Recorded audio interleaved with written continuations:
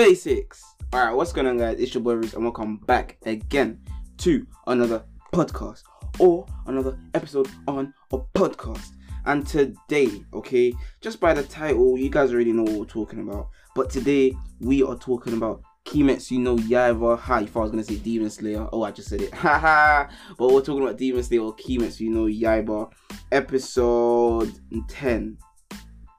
I'm such a liar, innit? It's episode 21. Episode 21. And look, man, we've now come to the ending of the forest demon slaying action, and Giyu and Shobu turning up to help out Tanjiro, Inosuke and Zenitsu, and the whole situation is a mess. But it's crazy because towards the end, do you know what I mean, everything dials down and everything becomes good again and everyone becomes friends. Now in this episode, we get to know a bit more of Rui, okay? This is the ending of Rui, where he's been killed by Tomioka, or as we both know his name is to be Giyu, one of the 9 pillars of the Demon Slayer Corps. And at the moment of the death, he basically had a realization moment on what he was missing through the times of him being alive. So we all know that once he was alive, he built a fake family or fake followers of demons, which he happened to save by which he happened to save from other demon slayers at a time of need be, and forced them to be on his side. You know what I'm saying? Forced them to be a part of his family or his cult. And to be honest, he's always known that this family wasn't a real family bond which he yearned for when he was a human being. Now, the last moments of his head being chopped off, and you know, the whole slow motion and the whole viewing of him watching the bond between Tanjiro and Nezuko, those moments were the final moments where he finally remembered his family and the bond that he had been yearning for, which he happened to have severed himself. And the reason for this is because at the time of becoming a demon, when we realized the reason why he became a demon was because his body was so frail. When Muzan came to him and offered him to become a demon and he took it, his parents had seen what he had become and he was no longer human to them, and they regretted his actions, and they decided to take it upon themselves to try and end Rui's life, but also to end theirs in the I'm gonna get my words confused. They decided to end Rui's life at that moment, but also end theirs because they felt that they were responsible for the deaths of other children and other members that Rui had gone and taken just to stay alive. Because we know that demons need human blood to survive, so they go killing other people. But you know, being as strong as Rui was when he became a demon, he had been so angry at the fact that his father tried to kill him whilst his mother was just there sobbing and she didn't even lift a finger to help him at that moment. So he killed both of them, and you know, he just realized he believed to himself that the bond that he had between them was just not a real bond. But in those final moments where his mother had been talking in her last breath, she basically apologized for bringing Rui into the world and allowing him to be frail. You know, it's not her fault that she brought Rui into the world and he was frail, but she apologized, and it really touched Rui in a different way. But Muzan came to give him some words of quotation marks encouragement in order to not make him feel like it was his fault and that it was his parents for not acknowledging his strength. But as a parent, shouldn't they feel the right to feel responsible for allowing Rui to choose this path? Because if Rui didn't feel as helpless as he did when he was looking at other kids playing in the snow, I don't think he would have gone down this path with wanting to be a demon.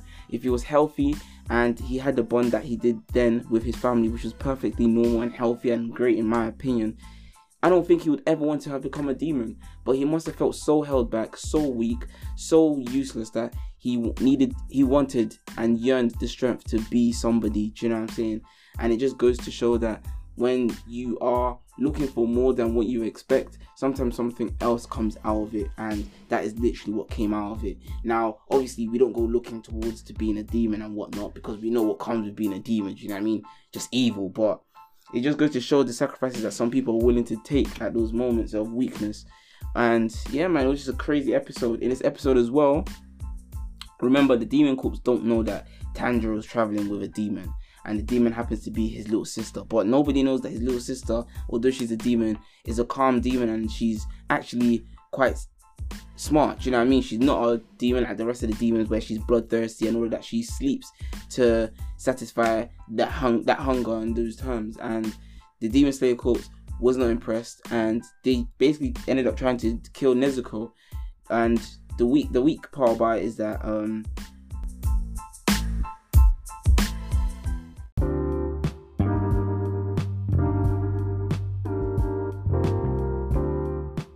Tanjiro couldn't really do anything. He had been fighting the spider demon, you know what I'm saying? He had been weak.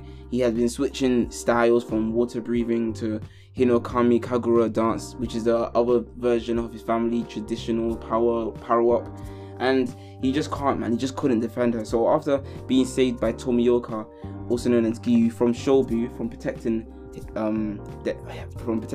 Nezuko and Tanjiro from Shobu, who just seems like a crazy lady, he basically told Tanjiro to run. And in the meantime, he's gonna try and take care of this Demon Slayer Shobu, which he did, surprisingly, from Shobu's point of view, because she blew out. She ran away from Tomioka and didn't expect him to catch up to her as he did, but he did.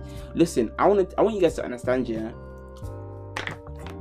If they claim to say that Giyu is not the strongest Hashira out of all of those 9 members, I'm gonna find it hard to believe, because Giyu is just so surprising. I love the fact he doesn't talk much and he doesn't express his feelings, and more time he's just stern and he just doesn't understand people's expressions and their feelings about him. But he knows how to take care of demons and he knows how to do the job. Like, he's much more of an impressive character than people really think, and I'm really happy about that. Do you know what I'm saying? So in this latest episode, we meet the last girl who was one of the contenders of the Demon Slayer Corps that wanted to join. There was Zenitsu, there was Inosuke, Tanjiro, there was one guy with a scar, which I did a little bit of research on. One of his brothers is a Hashira, I believe, and there was also the girl. And these 5 people basically passed the test to become Demon Slayers. Do you know what I'm saying? So we meet that last girl and she ends up chasing Nezuko. The cutest moments that everybody's always talking about now as of recent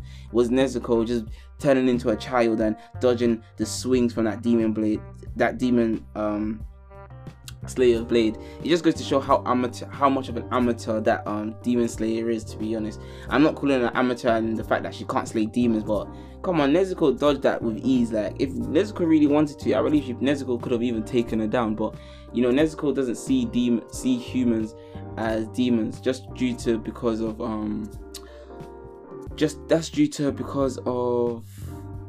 her illusion, her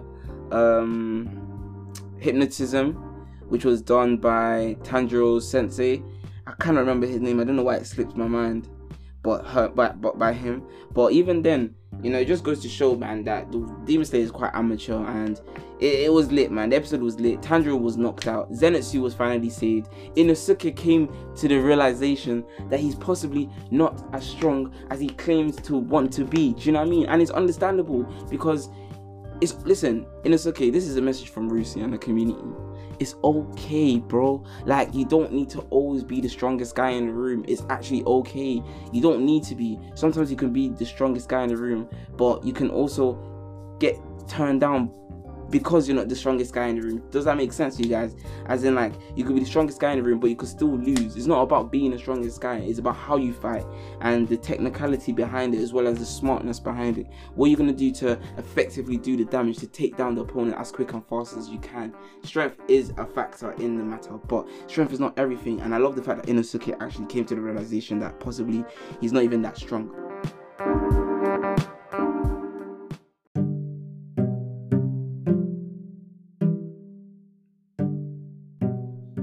Whole episode was lit.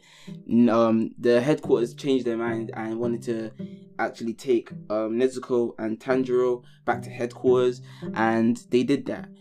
Tanjiro was knocked out, and finally, when he finally woke up, there was 7 Hashiras. The 7 Hashiras had been displayed in front of him, and you know, they all looked decent, they all looked cool, they all had different aesthetics, you know what I'm saying? What I want to really know about is their moves and who they are and why they became Demon Slayers and all of that story. I want to know the background story. We're only on episode 21, so we've really got like 5 episodes left, possibly 4 episodes left from next week on Demon Slayer. first season. Everyone's going crazy about Demon Slayer. So you guys, if you guys haven't watched it, make sure to check it out. Episode 21 was lit. Make sure to follow the podcast. Make sure to follow me on Instagram at Roos366. Anime and gaming all about, baby. Make sure to share this podcast too, man. Don't be greedy. It's being boy Roos. Hope you guys enjoy yourself today. Enjoy your day. Enjoy your evening. Enjoy your night. I'm out. Peace.